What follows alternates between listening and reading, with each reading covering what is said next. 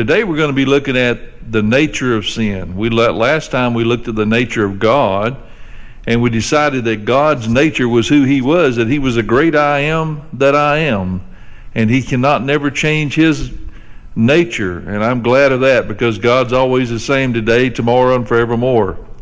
So now, having looked into the nature of God, we said, and we determined that God is unable to change. We said that. And his nature of who he is forevermore.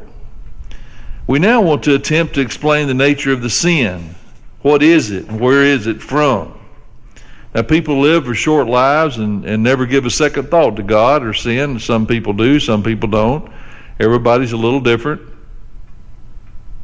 And there are so many things about sin that we don't know, and a few things we do know. But we know that sin originated from the devil, from Satan, and his name was Lucifer. But we know, better known today as Satan, and we just call him the devil. And he is the devil. We discussed a lot of this information in the last chapter, and it was hard, and is hard, to talk about God without bringing up the word called sin. I will, though, attempt to write or tell you strictly about the death that sin will bring if one does not change their direction. God brought forth in John chapter 3, verse 16, as everybody probably knows, it says, "For God so loved the world that he gave his only begotten Son, that whosoever might believe in him would have eternal life." Okay, and for those that didn't believe in him, that they were condemned and would spend eternity in the other place where the devil's going to be.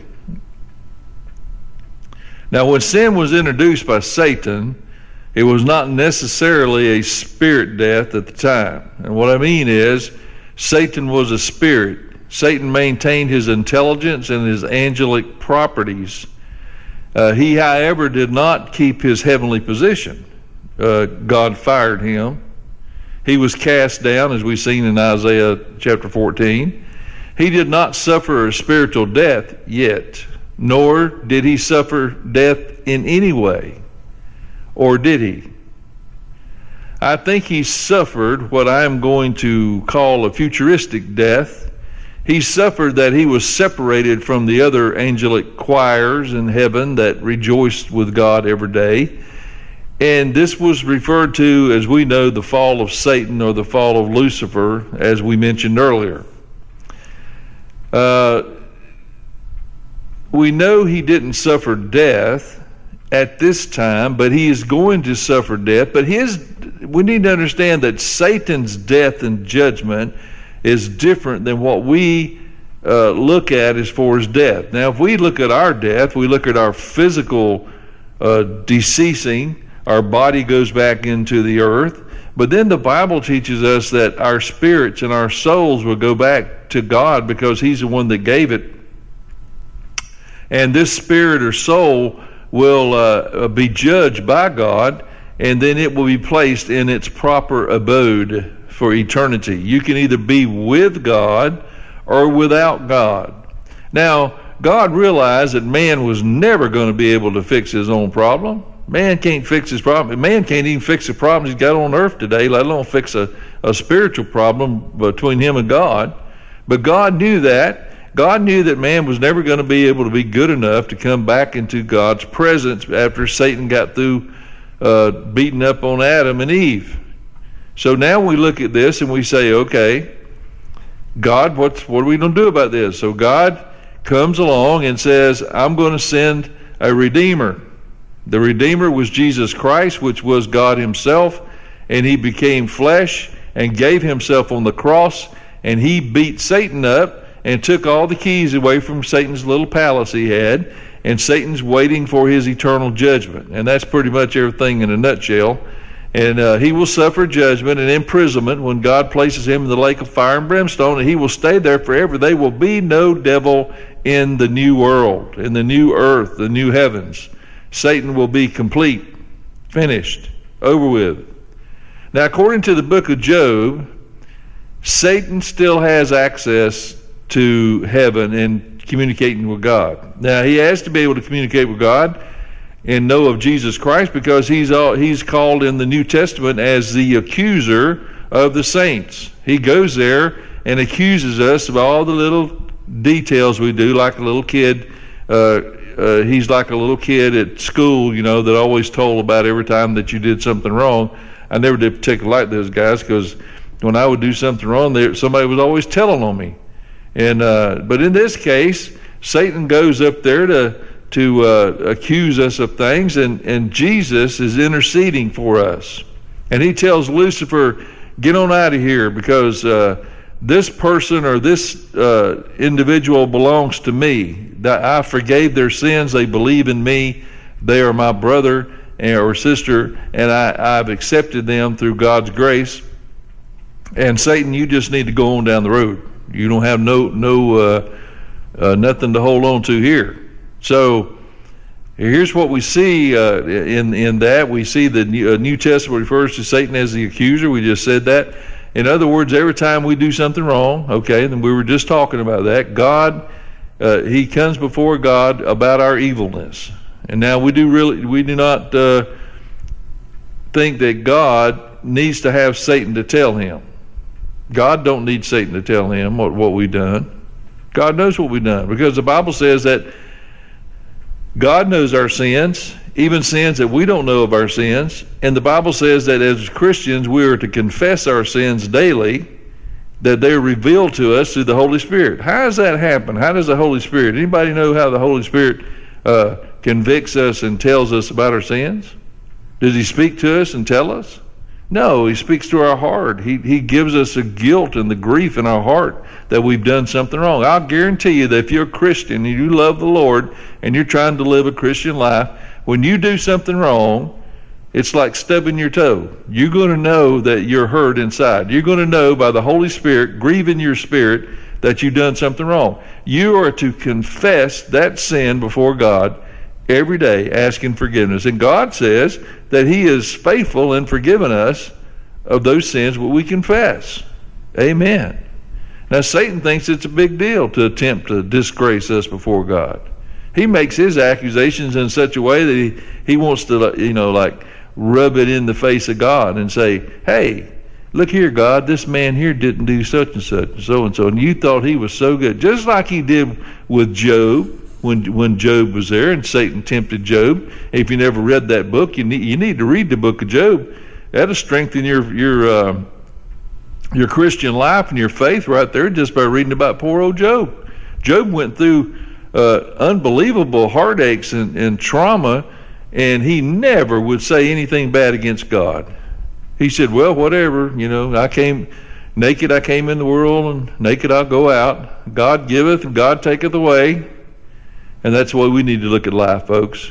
We need to look at life and think there's nothing in this world so important that we cannot have time to look at God and give him thanks for everything that he does for us.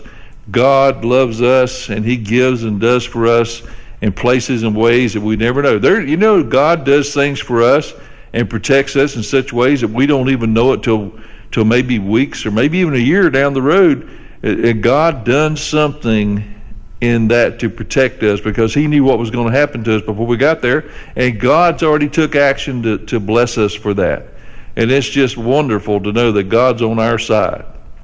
Now, do you think Satan is allowed to do what he wants to do? Do you really think that Satan can just go up there and say, I'm going to do so and so to this person or that person, and if it kills them and so forth, that's just tough?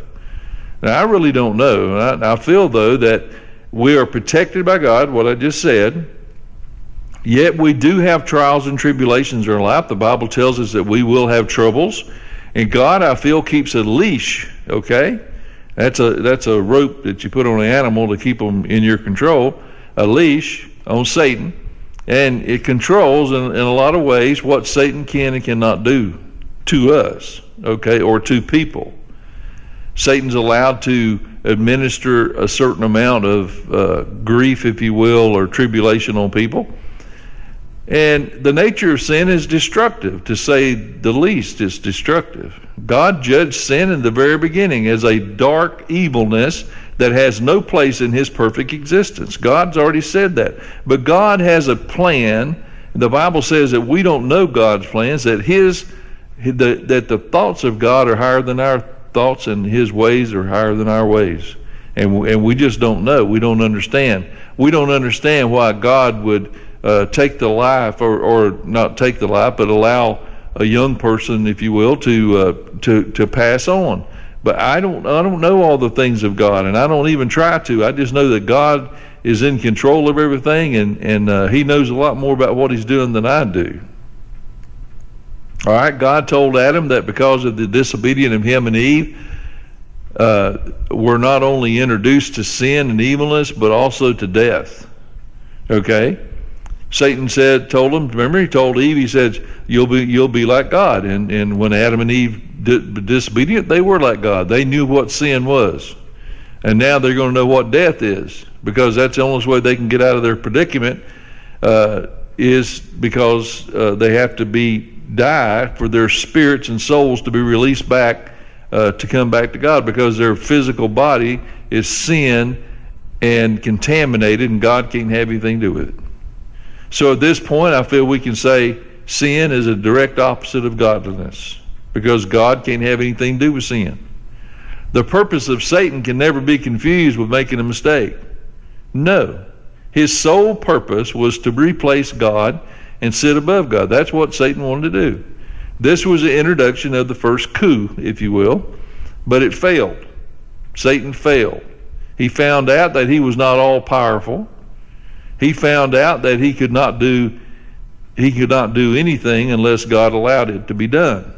It is important to understand that it is not a question about Satan's power. It was that God created him, and he never had no power except that which God allowed him to have to begin with. Satan thought he was somebody, and we have people today in the world that think they're somebody in politics and big business, and they got a lot of money, and they think they're powerful and they're above the law. And look what happens to a lot of them. And Enron's a good one there. The guy ripped off 30-something billion or $80 billion from people in his investment company, and he's doing life imprisonment, and his name is slandered and all the things about his life, and he thought he was above the law, that he could do what he wanted. And Satan's the same way. But listen, you and I can't fight Satan. We can't fight sin. We have to depend on God and through Jesus Christ to defeat sin and to rebuke the devil. Now, sin came from the evilness of Satan, of which God has divine power over both. Satan brought physical and spiritual death to the world of man, and it was premeditated, to say the least. Man was created to live forever. God never intended for us to die, either physically or spiritually. Genesis says that God enjoyed Adam and Eve. God enjoyed them. He fellowshiped with them. It says that he walked with them in the garden in the cool of the evening. He and Adam walking in the garden, talking. But when sin came in the picture, God was not able to do that anymore. God couldn't go and talk to Adam. He had to stay away from Adam, because Adam was as a filthy rag. Okay, and in the Bible, a filthy rag is referred to as those rags that were on lepers. Okay, leprosy was an unclean. They had to go out and say unclean, unclean, and they were cast outside the camp of Israel. They never were allowed to come in unless they were healed. And it wasn't that God had no idea what it was. It was against His perfect nature. Okay, here we come back to that perfect nature. The nature of God, of His holiness, His purity. It cannot be contaminated with sin. This is a separation of man and God. This is what this whole thing of God and being a Christian and Jesus coming on the cross, it's the separation of man and God. God loved man, okay? For God so loved the world. Everything in His creation was created perfectly, and we know that from Genesis, because He says, and God saw that it was all good, and He blessed it. Okay? God saw that His creation was good, and He blessed it. We came along in our stupidity, if you will, through Adam and Eve, and we said, oh yeah, we want to be like God and be more powerful than He is. Well, if he created you, how are you going to be more powerful than he? You couldn't create anything. God had gave you life. You didn't give God life. So man would live forever, but after sin, death was definitely certain. Now Adam and Eve, when death came, were placed in the heart of the earth, in a place called paradise. Now this paradise is right next door to hell itself. Okay, because we know that from Luke chapter 16, the rich man and Lazarus. The rich man looked out as he was in hell, and he looked over and he seen Abraham and seen Lazarus in the bosom of Abraham, which Abraham was another word for paradise, and Lazarus was in paradise. Okay?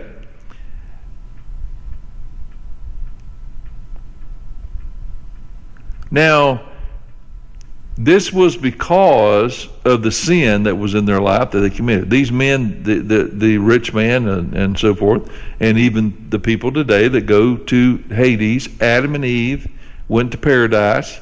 Okay, they go to this place because they're sinful. They're still, even though God gives them a place in paradise to be in His peace, and He says, I'm not going to destroy you. I'm going to put you in my peace because I still love you, and you worshiped me, and you made sacrifices to me. And in our case, when Jesus said, you believed in Jesus, so you go to paradise, and you're in God's peace. He's not going to be wrathful against you. He's not going to try to destroy you.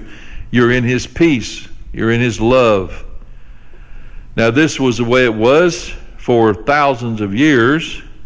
They were alienated from the face of God because of sin, and yes, sin is very destructive. Man, even though he was dead and in paradise, spiritually he was so contaminated with the poison of sin, okay, he could never go into heaven to be with God because he needed to be redeemed and justified to be before God. This became the problem for thousands of years. As I said before, God allowed man to exist spiritually because they worshiped Him. Okay, that's what we're just talking about. They worshiped Him in their heart, and they believed in God, and God loved them, and God wanted to help them. And the spiritual idea of the spirituality with the human body was broken because of Adam and Eve, because of the sin from Satan and so forth. And now the spirit and the spirit and the soul has to be separated from this sin-contaminated body that's going to go back into the dust. And God is going to give us a new body. It's going to be a new body that's built for eternity, that's going to be built like Jesus' body, His resurrected body. Amen. As said earlier, God's nature would not allow any part of sin. Sin equaled death, and God is life and not death, and God cannot have sin in His presence. When it comes to God's creation, one might say, how do we know that everything was perfect in the beginning? How do we know that it was perfect? It is that God created each day for 6 days, and on the 6th day He created man. And each day God said, and He saw that it was good. Blessing His creation, God made a perfect world. Now, we just said this just a few seconds ago. Blessing His creation, God made a perfect world. There should be no question about that He created and blessed His world. It was perfect because God said it was good. When sin entered in through man from Lucifer, the world became the degenerate and rot that it is today, and it rots away. It died. The earth is dying. The world is dying. We are dying. The creation is dying. Everything that is holy becomes unholy because of this sin. The only answer for sin is death. It has to be removed and destroyed. It is like poison in a watering hole. No one can use the water or enjoy it, and everything living that uses the water suffers death. Sin is so much like this. Each one of us as human beings are born into sin, whether if we like it or not, or whether we believe it or not, it does not matter. This is a law of God, of which I spoke of earlier, and we have no choice. We have no choice of if we accept it or like it, because we can't do anything to change it. Okay? So as sinners, we're condemned by this sin until death, both physical and spiritual.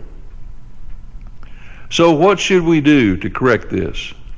I hate to say this, but there's absolutely nothing you or I can do about this sin or this penalty that must be paid. We are condemned to the fires of hell. So what about this place called hell? You think it's real? Is it real? Now, based on the Bible and the truths we can see, as I said earlier about Luke chapter 16, we find the story of Lazarus and the rich man in Luke chapter 16, verses 19 through 31. And it says there's a certain rich man who's clothed in purple and fine linen, and he fared sumptuously or greatly every day. But there was a certain beggar named Lazarus. He's full of sores, and he laid at his gate, desiring to be fed with the crumbs that fell from the rich man's table. Moreover, the dogs came and licked his sores. So it was the beggar died and was carried by the angels. Okay, now notice this. When the beggar died, he was carried by the angels to Abraham's bosom. When the rich man died, he was buried.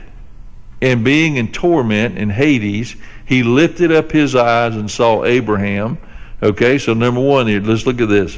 Number one, he was in torment, so he had feelings. He lifted up his eyes so he could see, and he saw Abraham, so he was aware of who people were and where he was. And Lazarus is in his bosom. Then he cried out and said, Father Abraham, have mercy on me.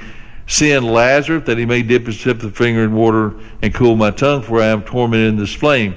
But Abraham said, Son, remember in your lifetime you received your good things, and likewise Lazarus evil things. But now he is confronted, and you are tormented.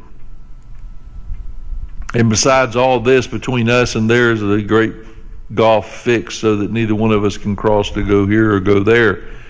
And then he said, I beg you therefore, Father, that you would send him to my father's house, for I have 5 brothers, that he had testified of them, and so forth and so on. And Abraham said to him, they have Moses and the prophets, let them hear them.